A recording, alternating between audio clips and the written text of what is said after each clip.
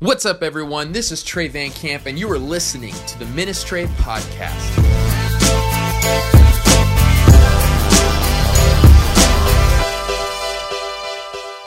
John chapter 12, we're going to start in verse 20, and we're going to go with what we're talking about today. So it says, "Now some Greeks were among those who went up to worship at the festival. So they came to Philip, and who was from Bethsaida in Galilee, and requested of him, 'Sir, we want to see Jesus.' Philip went and told Andrew. Then Andrew and Philip went and told Jesus." Now, here's something before we even dive in. I want to give you some context. It's really interesting here that Greeks were seeking Jesus at this time. It's very popular, of course. The Jews were always looking to learn from Jesus because he was a Jew, but Jesus kind of changes the whole scope of the Old Testament, even though we believe the Old Testament is about Gentiles, but still Judaism was just with the Jews. But what was so incredible about Jesus is he crossed borders and crossed the lines where the Greeks were wanting to know about him. But it's really important when you study your Bible, anytime it mentions the Jews or the Greeks, the Jews historically, whenever they interact with Jesus in the Gospels, they're always wanting to see a sign. They want Jesus to make a scene. Jesus, heal this person. Jesus, do that. Unless it's on Sabbath, and they don't want him to do that at all. But they're always saying, Jesus, we want to see you perform miracles. What's interesting about the Greeks didn't care about that as much. What the Greeks wanted was for Jesus to make sense. The Greeks were all about philosophy. They're all about the culture of the day and understanding insights and wisdom. And so for the Greeks, they were saying, we just want to talk with Jesus. We're not asking Jesus to perform anything. We want to talk with him and make sure it makes sense. Well, I love Jesus knows that. In verse 23, he says, Jesus replied to them, "The hour has come for the Son of Man to be glorified. Truly I tell you, unless a grain of wheat falls to the ground and dies, it remains by itself. But if it dies, it produces much fruit. The one who loves his life will lose it, and the one who hates his life in this world will keep it for eternal life. If anyone serves me, he must follow me. Where I am, there my servant also will be. If anyone serves me, the Father will honor him." This did not make sense to the Greeks. It doesn't make sense to a lot of us. The Greeks in this time, and I believe us, this is so much of our culture. They believed in meritocracy. We talked a lot about this when we were studying 1st and 2nd Corinthians. But meritocracy is essentially, okay, if you want to get power, you need to go for it. If you want to be more powerful, if you want to get higher on the ladder, you need to push other people aside. You need to recognize you are the hardest worker and you deserve everything you get. So what's great about, in the business world, meritocracy, only the better businesses win. In general, that meritocracy is probably a good financial thing to do. Hey, if you're not making money in the market, that means you need to make a better product. But in the Christian life, this doesn't make sense, right? In the kingdom of God, the way up is down. And so he tells the Greeks, oh, you Greek who want to accelerate, and this is how we're thinking with 2019, I just need to get better, I need to do more, and then I'll achieve all my dreams. He's saying, oh, you want to follow me? Lose your life. Oh, you want power? Give it away. And it's something that completely shocks them. And my prayer is that I'm recognizing how we as Christians, because we're in the culture we live in today, are tempted to believe the same thing. The way to get power is to grab for it. The way to get influence is to demand that you have it. The way to make riches is to gather all of it together and save. But the Word of God says those who are rich are the ones who give it away. Those who are powerful are the ones who seek to empower others.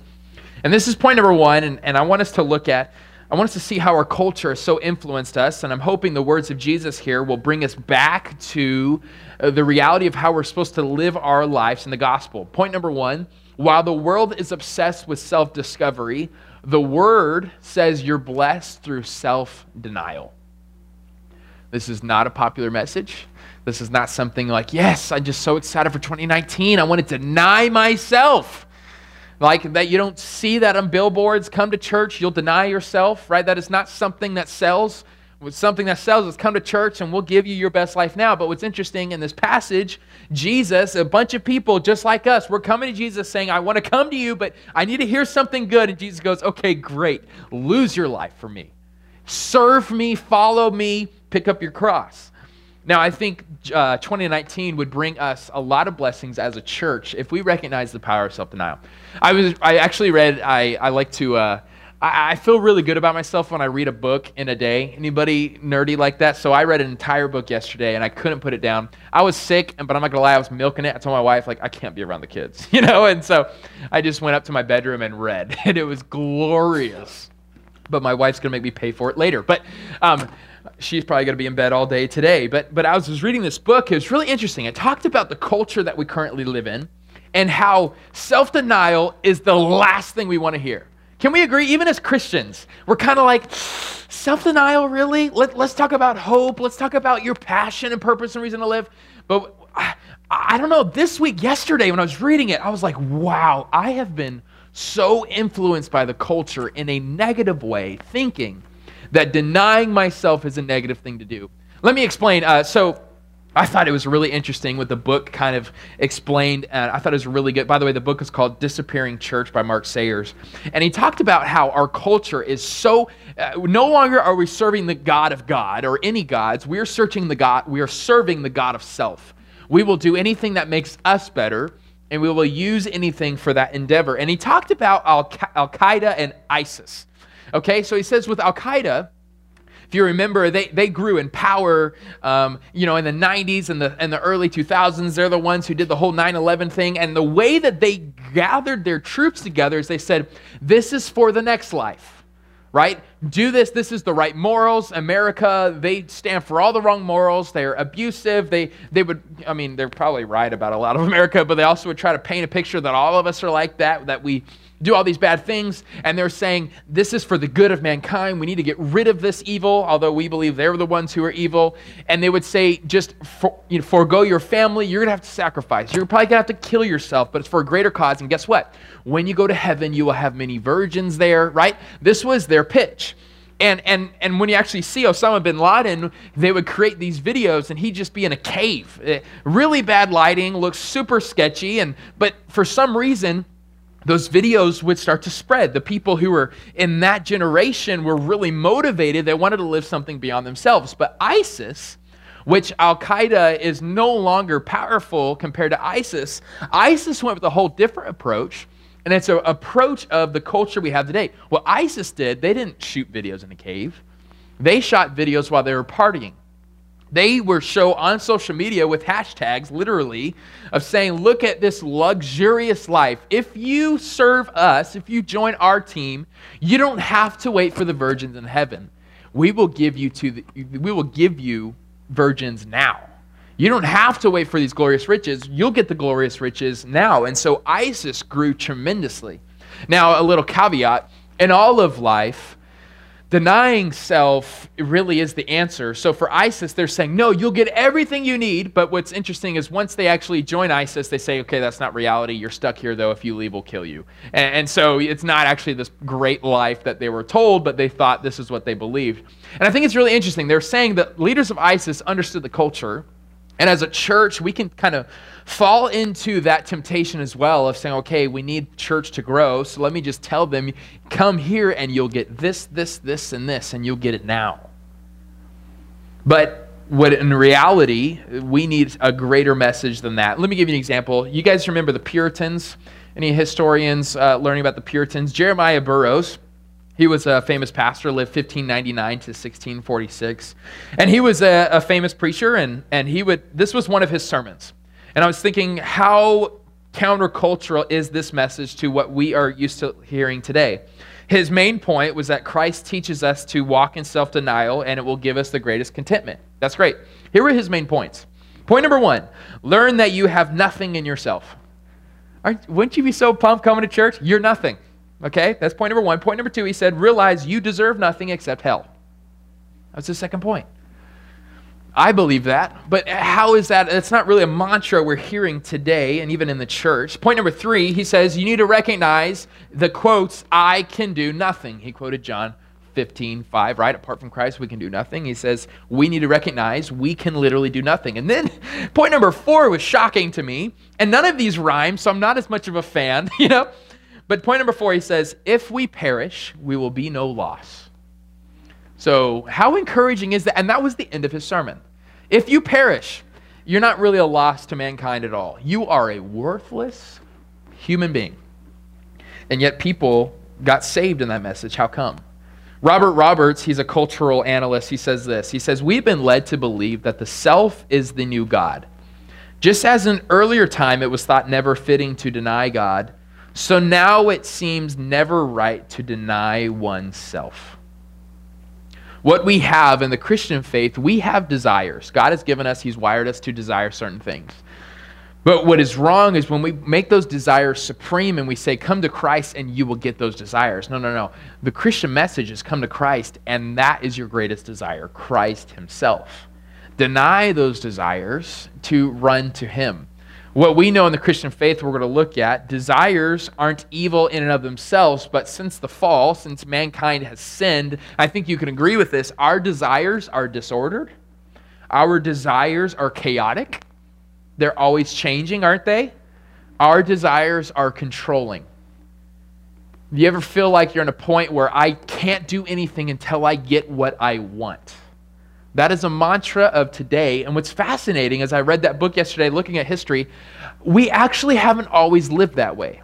Because culture has always usually preached a greater narrative of it's always for the greater needs of the community. But now we're at a point where self is king. And so we have no problem divorcing. We have no problem changing jobs, changing churches on a dime. Because at the end of it all, I need to feel like I am being served. But let me give you an encouragement. What I want to look at the rest of this time is realize those desires, when we serve them, actually lead to more depression. When we try to serve ourselves, it is the worst thing to do to ourselves. So how do we practice self-denial? 1 John, open your Bibles now to 1 John chapter 2. I've been really enjoying, we went through our Christmas series and we walked through the book of 1 John a little bit. And when I was reading it, getting ready for Christmas, I thought, man, God, is there a way I can fit 1 John 2:15? It's just so good. And then I realized, hey, I'll do it today. And I think it's really good. Look at verse 15 of 1 John chapter 2. It says, do not love the world or the things in the world. So he's already pointed at that, the desires of this world, right? If anyone loves the world, the love of the Father is not in him. Now, let me give a caveat here. He's saying love in such devotion that you do not, if Christ says to give it up, you won't give it up. This doesn't mean we're negative people. I hate the world, okay? That is not the message he's saying, but he's saying, do you love it more than Christ? Then the love of the Father is not in you. Verse 16, for everything in the world, the lust of the flesh, the lust of the eyes, and the pride of one's possessions, a lot of translations say the pride of life, which I like that translation more, I'll explain, is not from the Father, but is from the world. Verse 17 is so poignant. And the world with its lust is passing away, but the one who does the will of God remains forever. John lays out there's three categories of our disordered desires. I want to spend the rest of the time when Jesus says, deny yourself, right? Lose your life. He is essentially saying, look at these three desires and you need to forfeit them for the kingdom of God. Okay? So that's what we're going to look at. By the way, it's really interesting. When you look at these three topics, lust of the flesh, lust of the eyes, and the pride of life, if you know in Matthew chapter 4, Jesus is tempted in the wilderness, right? He actually, if you look at the first temptation, the devil tries to tempt Jesus with the lust of the flesh.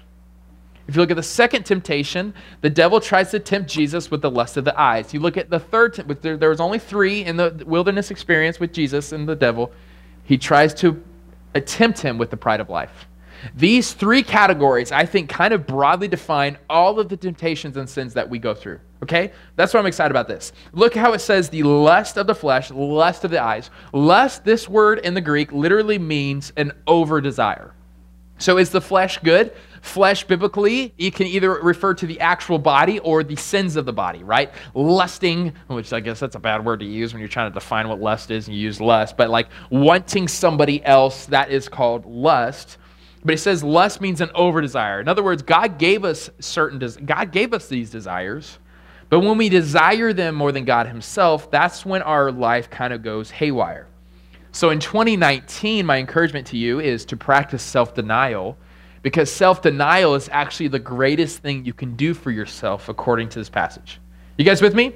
So I want to look at what are these three different desires and how do they look like in our life and what are we going to do about it? So lesson number one, desire number one, lust of the flesh. Lust of the flesh.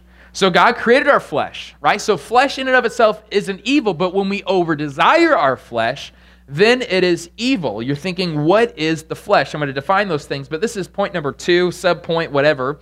This is what a lot of us struggle with. And here I want us to self-reflect and think about 2018 and look into 2019. Some of us, we are hindered in our relationship with Christ. We are not enjoying the pleasures of being in His presence because of this one. Number 1, this desire is hedonism. Hedonism believes that pleasure is perfect. You guys ever heard that word before? Hedonism. Hedonism literally means whatever makes me happy, that's what I will do. And that's the culture we're in. We're in a culture, and here's what I have to admit. I have been influenced by this culture. I have made decisions in 2018 thinking, is this what's going to make me the most happy? Instead of thinking, will this make me the most holy? Now, it's scary because Puritans kind of went too far and they're like, don't look at flowers because that's pleasing and it's not. No, I think pleasure is good, but it cannot be an over-desire of pleasure to where we want pleasure more than God Himself. Hedonism. Is pleasure bad? No, but it's not perfect. Here's 3 ways we practice hedonism in our culture today, and I want you to think, I'm going to talk about it in a few minutes, but we're going to be fasting again for 21 days, and I want you to think, what are things you need to fast from? Maybe it's in this category of hedonism, lust of the flesh. Number 1, here's 3 ways. It's not on your notes, but under hedonism, there's 3 ways we pursue the flesh. Number 1 is food and drink. Food and drink. This is why a lot of people, when they fast, they just fast from food and or drink. But by the way, you need to drink something, apparently, or you'll die. So don't do that. But now, is food and drink bad? No.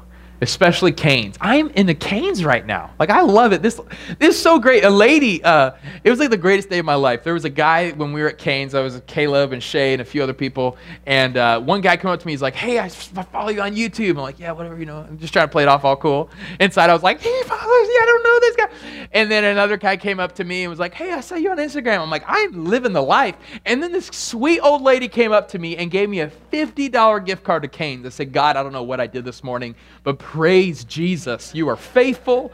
And I don't even know her name. She didn't even talk to me. She just handed it to me, right? Patted me on the back and walked away. I said, that was an angel with the blessings of God in her hand. I just used it 2 days ago. I love Cane's. Okay. Food and drink, though, they aren't perfect. Here's what I've recognized about myself ever since I stopped playing basketball. Because when I work out, I actually I'm not hungry. It's weird. But I've recognized in my adulting age is I am a stress eater. When my life's not going well and when I'm kind of overwhelmed with the stresses of my day or of my life or my children, I immediately just walk to the pantry. Anybody else? And what I hate is my wife has nothing in the pantry for me. I think she knows. She's like, I just won't give him any food instead of telling him to stop eating. So I just go in there. And anybody else, 2 hours later, you think, okay, surely something just magically appeared in this pantry since 5 minutes ago when I looked and nothing was good in there. A lot of us are stress eaters, and what we don't recognize is what if in those moments of anxiety and wanting to feel fulfillment, instead of running to the pantry, why don't we run to prayer? I know that's cheesy, but it's so true. Like, why don't we say, God, why is my heart so unsettled right now? God, what word would you have for me? I'm a stress eater, and for me, it gives me a false sense of joy. And so for this 21-day fast, I'm going to explain it now. That way we're not confused. We did a fast in October 1st to the 21st, and I thought it was a great thing. And I've decided our church is kind of split up into 3 different seasons. January through April is an interesting season. It's New Year. People are excited about life, and you have Easter in there. But then you have May through August, which is the summertime, which let's be honest, guys, we're just trying to survive the heat. Amen? It's just like none of y'all are here because we're running away. And then September through December is also kind of the fall season. So we're kind of now adjusting our church calendar to those 3 seasons. So what I decided to do in my time of prayer, and don't hate me, but what I decided, how neat would it be if we became a church that fasted often? It is a principle. When Jesus in the Bible, he says, when you fast, not if you fast. He expects us to fast. So I think, and leading the congregation, I've decided, I think that's better than not fasting. So in the beginning of every season, we're going to go through a 21-day fast. So in January 1st to the 21st, we're going to be doing a 21-day fast. And there's 3 different ways that you can fast, just like the time before. Number 1 is 1 meal a day. Okay, I'm skipping breakfast or I'm skipping lunch, and during that time though, don't just sit there and not think about the food. You're actually reading, you're praying, and we're actually helping you a little bit more this time. We learned a little bit from our last 21-day prayer and fast. Here's what we're going to be doing. We're going to be giving you a chapter in John a day. There are 21 chapters in the book of John, and we want you at the end of 21 days to read an entire book of the Bible, which is the book of John. Now, on the website, it'll be on our website, and it'll also be on our Instagram and Facebook. We're not going in order. Okay, we're not just doing John 1, John 2, John 3, okay? Why? Because I'm going to be preaching the next 3 weeks in the book of John, and we thought it would be helpful for you to read these chapters that we're going to be looking at on Sunday, okay? So on January 6th is our first message, and it's on John chapter 16. So we're going to be having you reading 14, 15, 16 right before Sunday. Got it? So we want you to get your mind and heart into this word and recognize when I preach, you're like, oh, I've already read that. I kind of get the overall context of what you're talking about. So beyond that, here's another thing we're doing that I think is going to be really good. On Instagram, in October, right, we did live, right? Tune in at noon. Here's what I think is better. We're going to be uploading 5 videos a day, all in one post. The first video will be someone from our team explaining the passage real quick to you and explaining the theme of our prayer for the day, okay? So John chapter 1 talks about how Jesus is full of grace and truth. So on January 1st, we're going to ask you guys to read John chapter 1. And in the video, we're going to give context real quick. Here's what John 1's about. And then we're going to say, here's the main theme. Look at verse, I don't know what verse. I'm a terrible heathen. 14, 18, I don't know. It says Jesus is full of grace and truth. And we're talking about, we want you to pray how you will experience Jesus in a greater way, that he is full of grace in your life and full of truth in your life. Got it? We're going to explain what that means. And then you're going to swipe over on Instagram, and it's going to be a 1-minute video that just says, pray this for yourself. So the music's going to be playing. So here's our idea. You're going to swipe, you're going to listen to the music, and while that music's going, you're going to be praying, God, I want grace and truth over my life. I want to experience you. I need your grace. Here's the areas of my life that I need your grace. I've been too hard on myself, but also truth. Here's why I need to repent. You got it? Now, swipe over on Instagram. Now you pray that for your family. Or if you don't have family, close loved ones, where, God, I pray that my wife will experience grace and truth this week. Got it? Then you're going to swipe over again, and it's going to be another 1-minute long video, and it says, pray this for your church, and pray that our church as a whole would experience God's loving grace and truth. You're going to swipe over one more time, and it's going to say, pray this for the world. So I'm saying, pray this for the lost. People you know that don't yet know King Jesus, pray that they would experience his grace and truth today. Got it? That'll be every day in the morning. We're to upload those 5 videos. One explaining the passage of the day that you're going to be reading. So read the passage, pray through it, and that means you can pray 4 minutes a day, 4 minutes at a time. Okay, I'm going to do this for myself for 1 minute, do it at lunch, do it at whatever, and we think, does that make sense? We want to help you as much as we can, okay? So what that means is there's 3 different ways for us that we'll be fasting. Number 1 is we will be praying, one way we'll be fasting is food and drink, 1 meal a day and or 2 meals a day. So for me, I'm going to be doing 2 meals a day. I will not be eating breakfast and lunch, and I'm going to spend some of that time really focusing on prayer and reading. But also the third one is get creative. Are you watching too much TV? Turn that off, and instead of watching TV, read your Bible and pray. Are you honestly, even for some people, are you hanging out with the wrong people? How about for the next 21 days, you don't hang out with that negative influence, and instead you spend that time. Whatever. Some people, social media, although good luck, because on social media we're giving you those videos, so I hope you figure out a way. But that's the theme. That's what we're going to be doing. What can you give up? Because we believe food and drink are good, but Jesus is so much better. Amen? So the second thing, there's 3 ways we pursue the flesh. The second way is rest and leisure. Rest and leisure. So is rest and leisure bad? No. However, some of us, we just want so much of it. We just think my life will get better if I get rest this weekend. My life will get better if I go on this vacation. Those are lies from the enemy. All the enemy is trying to do to you is to keep you away from the church, keep you away from the Word of God, and keep pursuing the things of this world, but you will continue to feel this false sense of joy. The last thing is physical intimacy. I don't know, I'm raised a Baptist, so I'm scared to say the S word, but physical intimacy. Some of us think, oh, this is what will make me happy. If I have more of this, and mainly what that means is the devil loves for you to pursue that outside of the context of marriage. If there's things that you're looking at online, decide, you know what? I've been struggling with this. I am not going to be around online. I'm not going to watch any videos. I'm going to stay pure for 21 days. I'm ask God, would you heal this from me? You know what's so cool? I was reading the Gospels the other day, and the disciples couldn't cast out this demon, and they're like, how come we couldn't do it? And Jesus said, some cannot be casted out but through prayer and fasting. Maybe you've been dealing with the enemy and you have been trying to get free. Fasting may be the thing that sets you free from those chains. I believe that.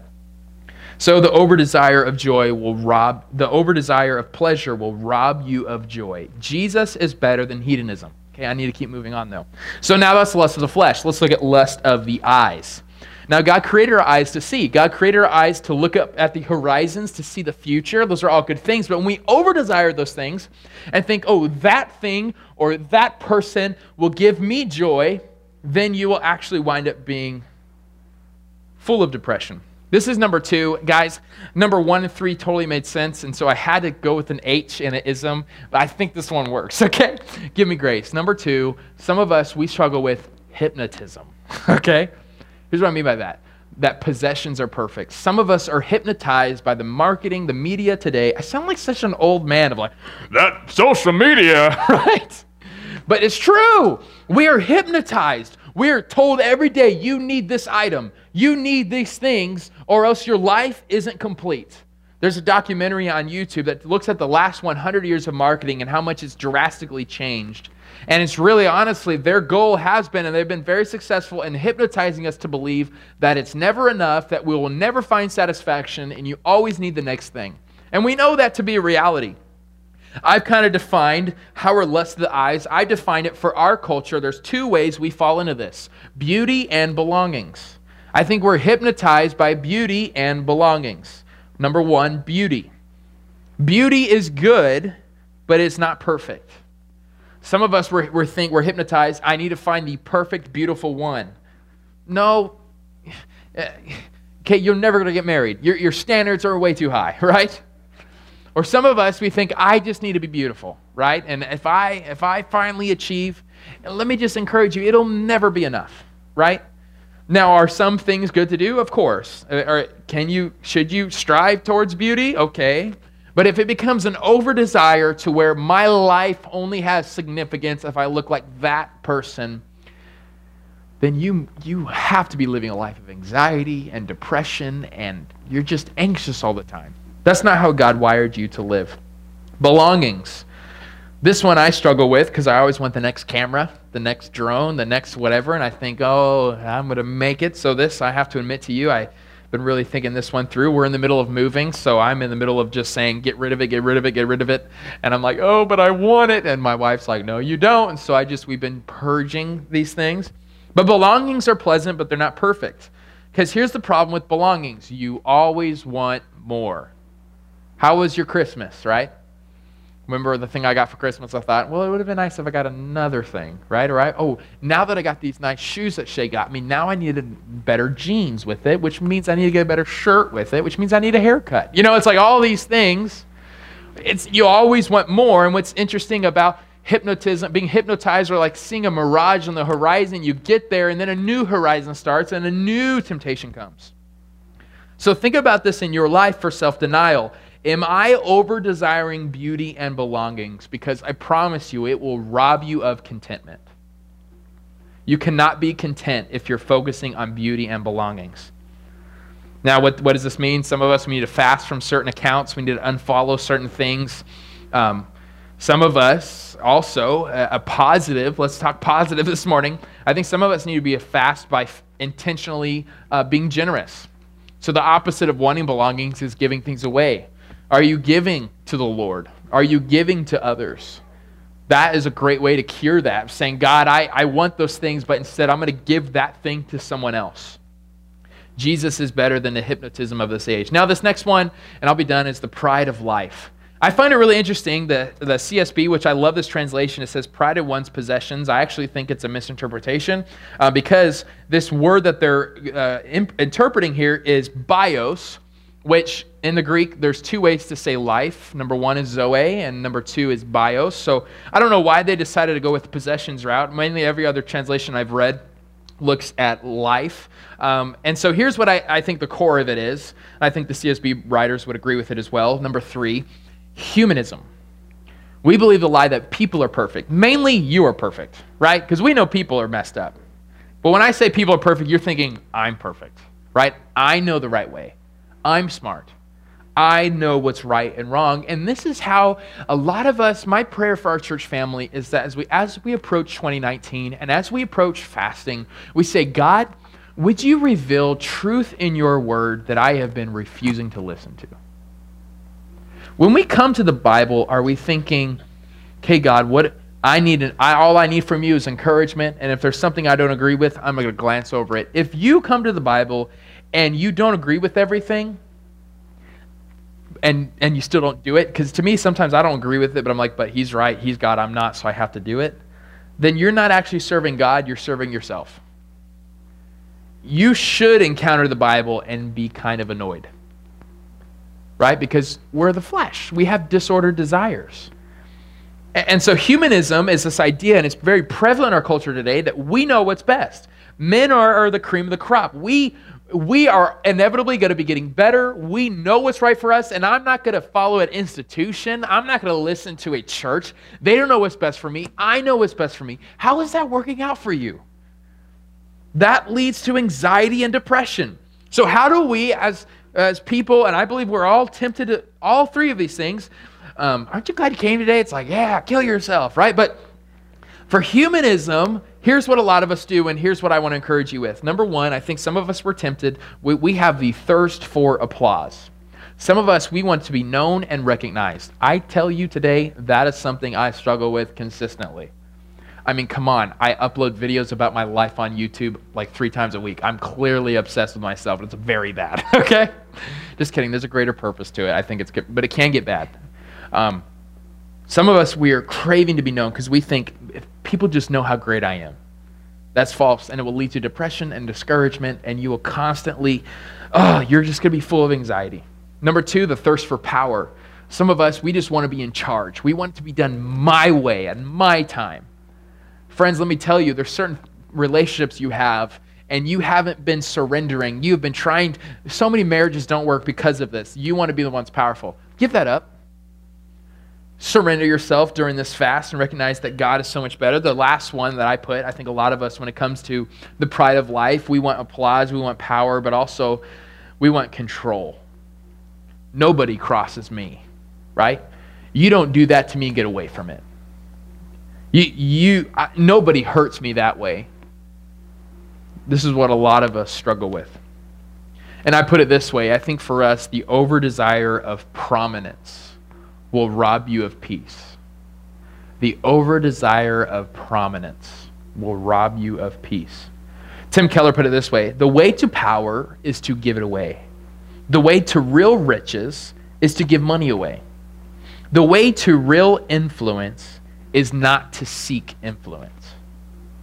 I love that.